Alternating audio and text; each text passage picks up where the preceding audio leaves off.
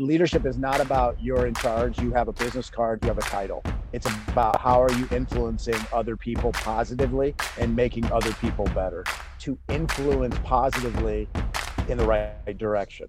Welcome to the Leading Edge Podcast, your source of insightful and inspirational conversations to help you and your program achieve more. I'm Brian Spielman from leadingedge.online with co-host Tyler Whitcomb, former coach, AD, and current Snap Mobile customer evangelist. Today we're talking to Jamy Bechler, a former college basketball coach, professor, and administrator who's now a professional speaker, author, and podcast host, sharing his experience and knowledge of effective leadership.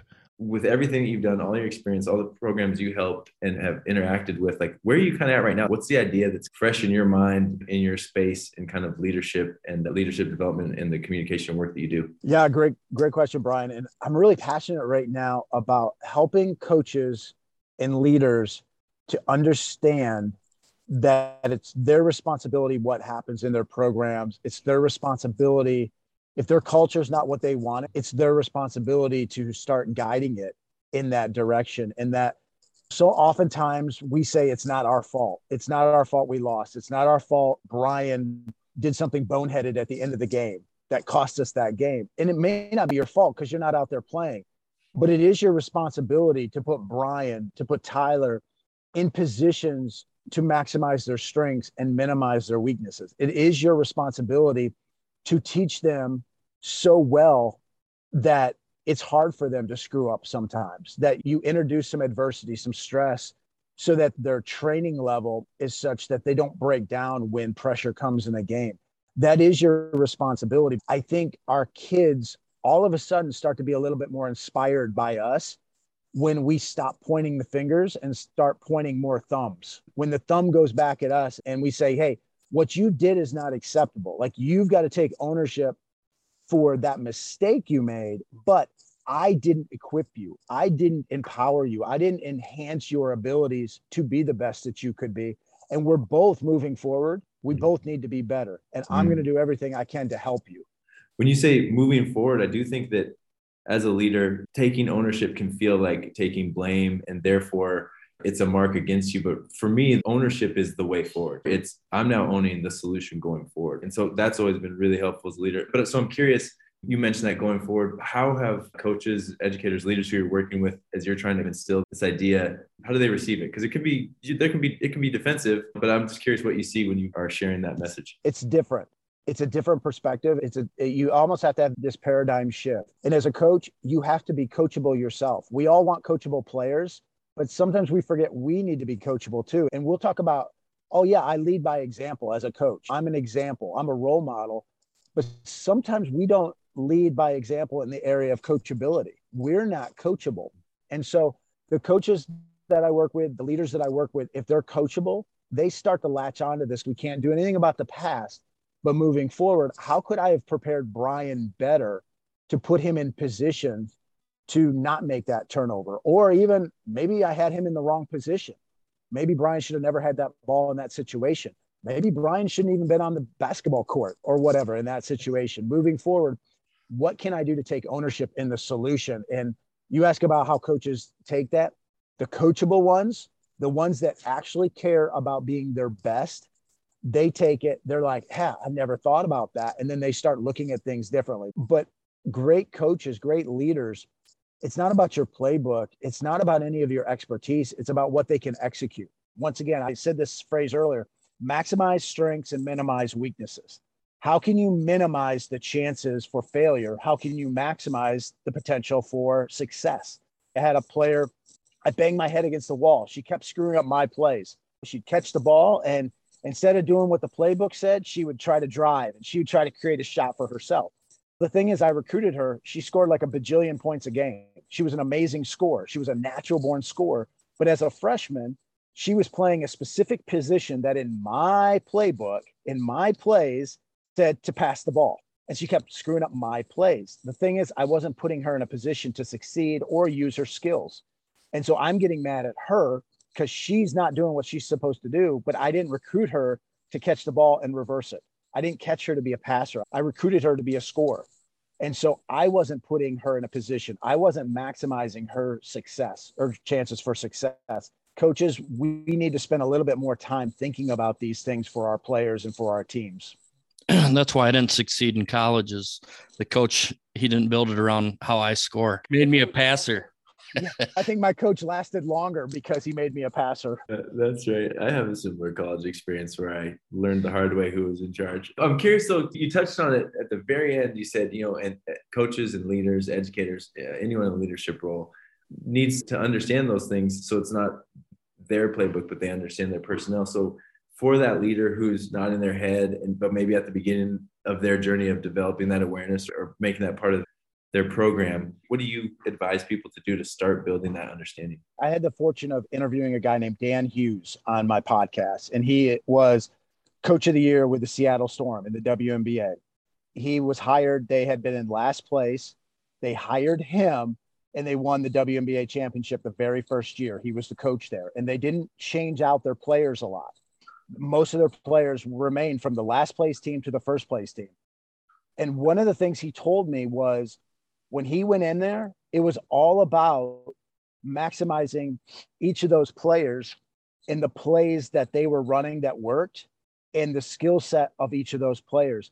And he had very few of his own plays that they used. Like, he had been a very successful coach, but he didn't bring in his own stuff. He wanted to utilize what they had done in the past so they were familiar with, but the stuff that had worked and the stuff that would augment their skill set. Because he felt that it was easier for him to learn 15 new plays or 20 new plays or a new playbook than it was for 15 athletes with egos, with emotions, with different skill sets to learn his playbook. He didn't want them to learn his playbook. He wanted to take, because they already had skills. He felt like they just weren't being utilized enough. Contrast that, I took over a team that had won a championship once. Took over this team. I went in, they had almost everyone returning on their team from a championship team, a conference championship team. I went in there. I thought I knew exactly what kind of offenses and defenses they needed to run. I brought in this awesome playbook that on paper was perfect for the skill sets of all these athletes.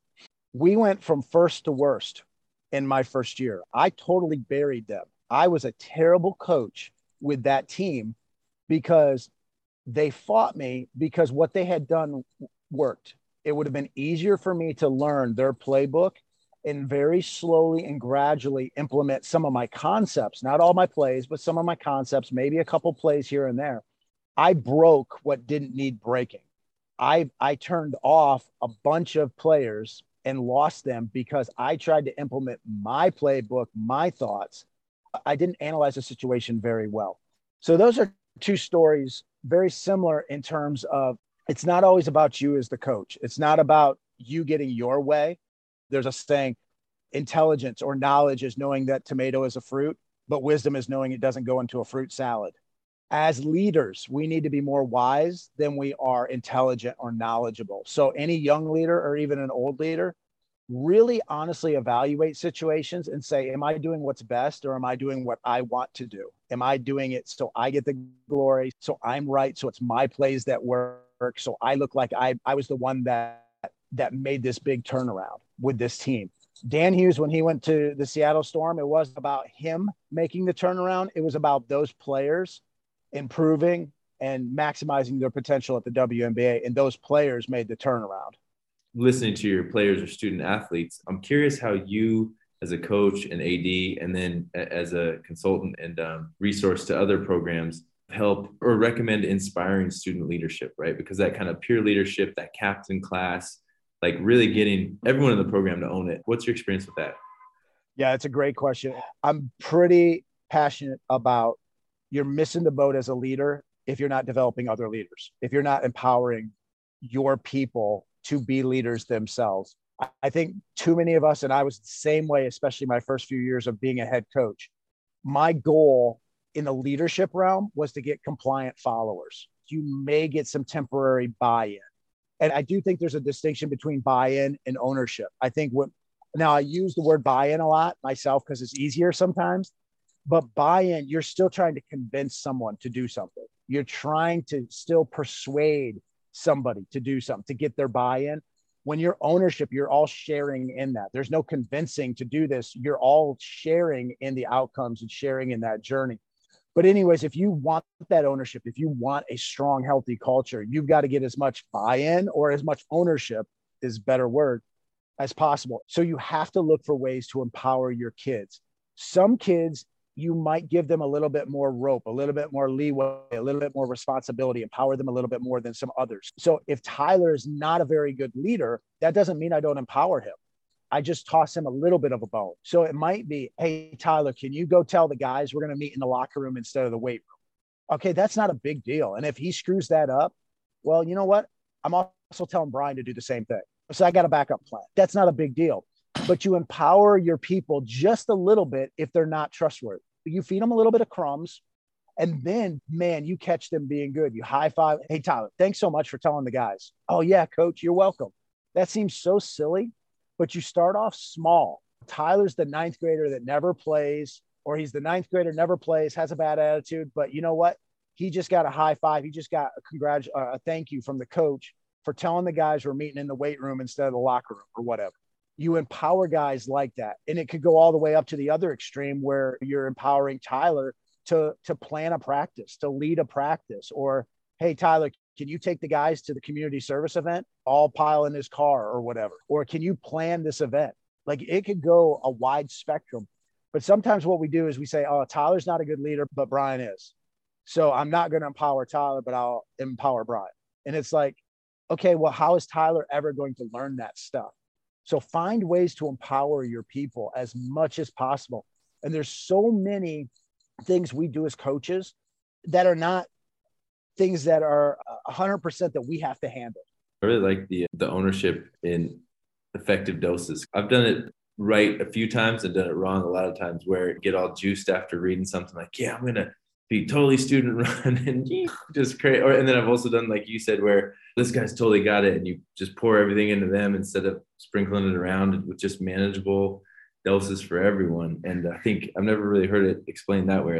Whatever the minimum effective is for each person, give them the opportunity to be empowered. So Jamy, Leading Edge, it's really centered on sharing experience and best practices around three core areas, regardless of activity type. And that's leadership, peak performance, and program building. So for this little section, we just want to hit one question from each. So starting with leadership, and these are intentionally broad questions, so just take them, wherever. But to you, what makes a great leader?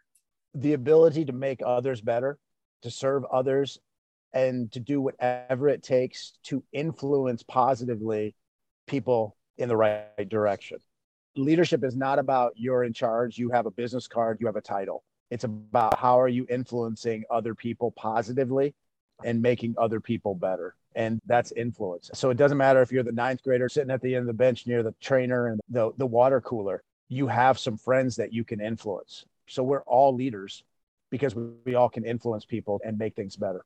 I love that. I'm obsessed with this leading from a non-leadership role thing, because I think so many people think, oh, I don't have a role, so I can't do anything. And one of my favorite quotes around that is, leader is someone worth following. You can be quiet in the corner, but if you go about your business a certain way, guess what? You're a leader. I'm curious, as the leader of a program with participants, students, student athletes beneath you, and driving that group, how do you think about mental health as it pertains to peak performance? Yeah, if you're not feeling good physically, then it's going to be hard to perform at your highest level. And so many of us coaches too are all about mental toughness, just suck it up.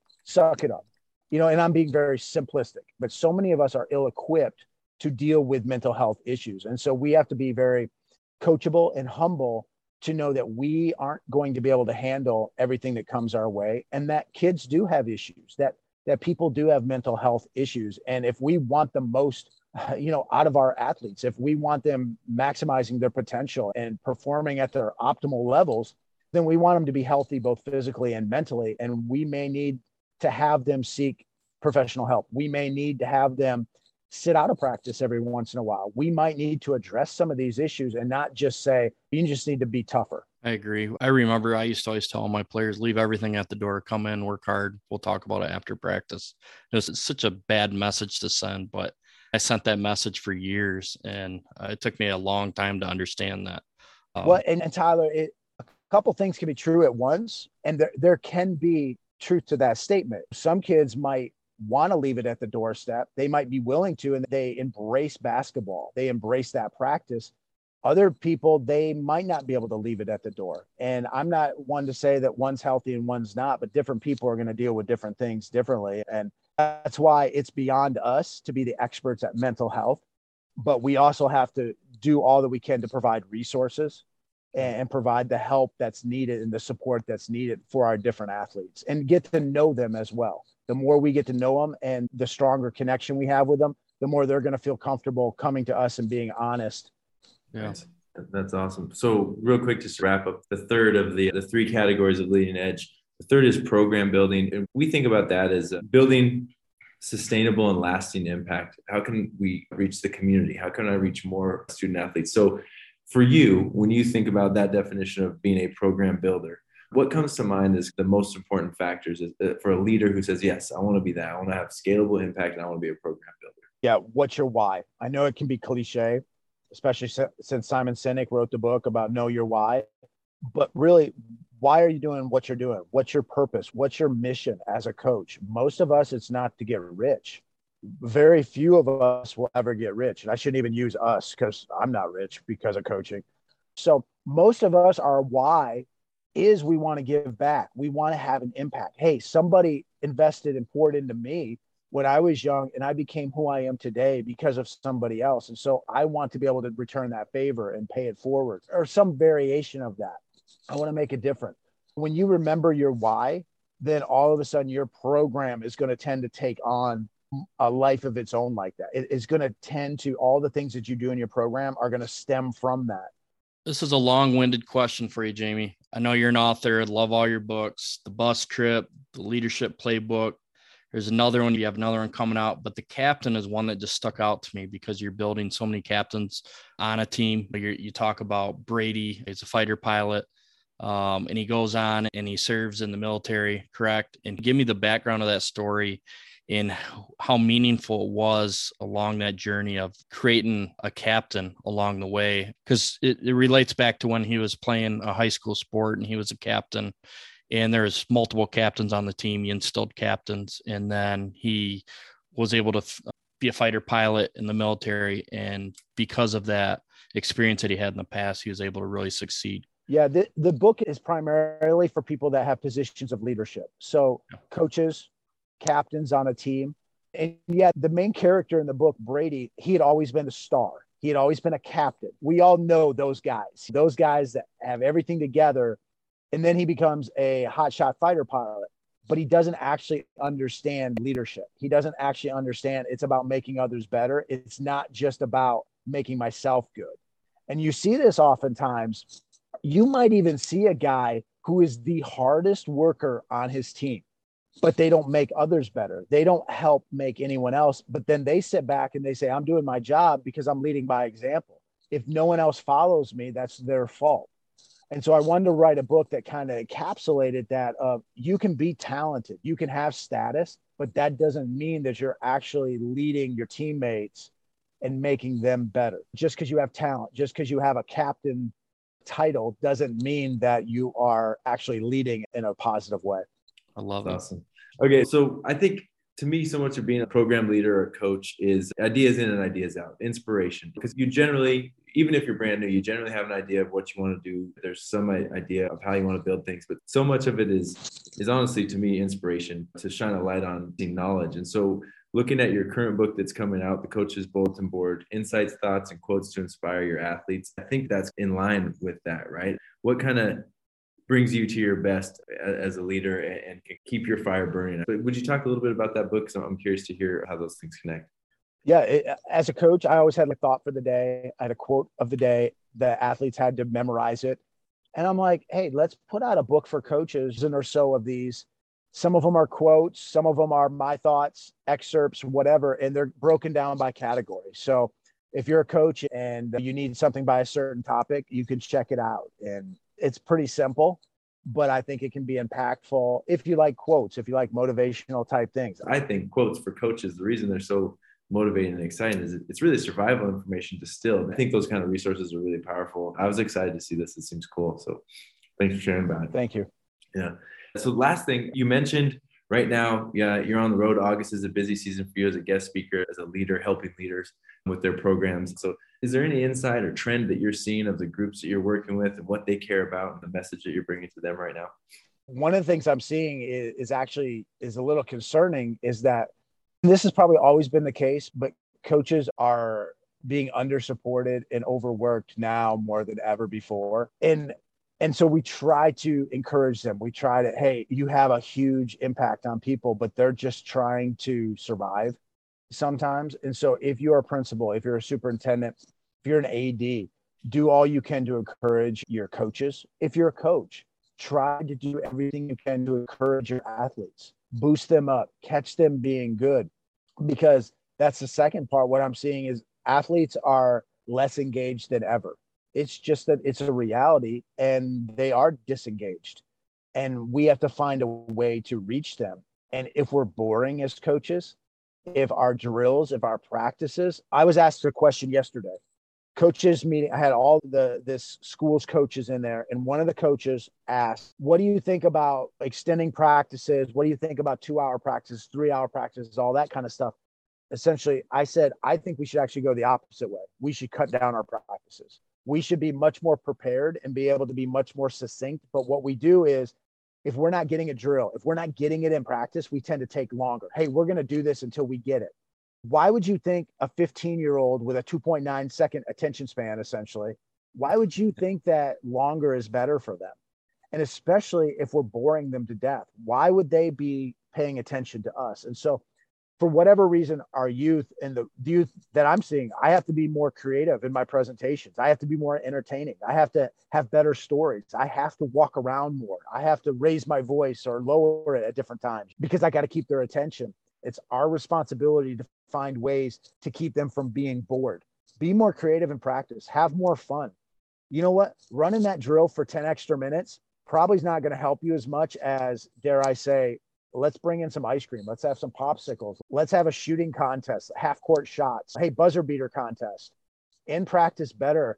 People that run in practice, this is going to alienate a bunch of listeners, but really you're that bad of a coach that you have to do conditioning drills for conditioning's sake.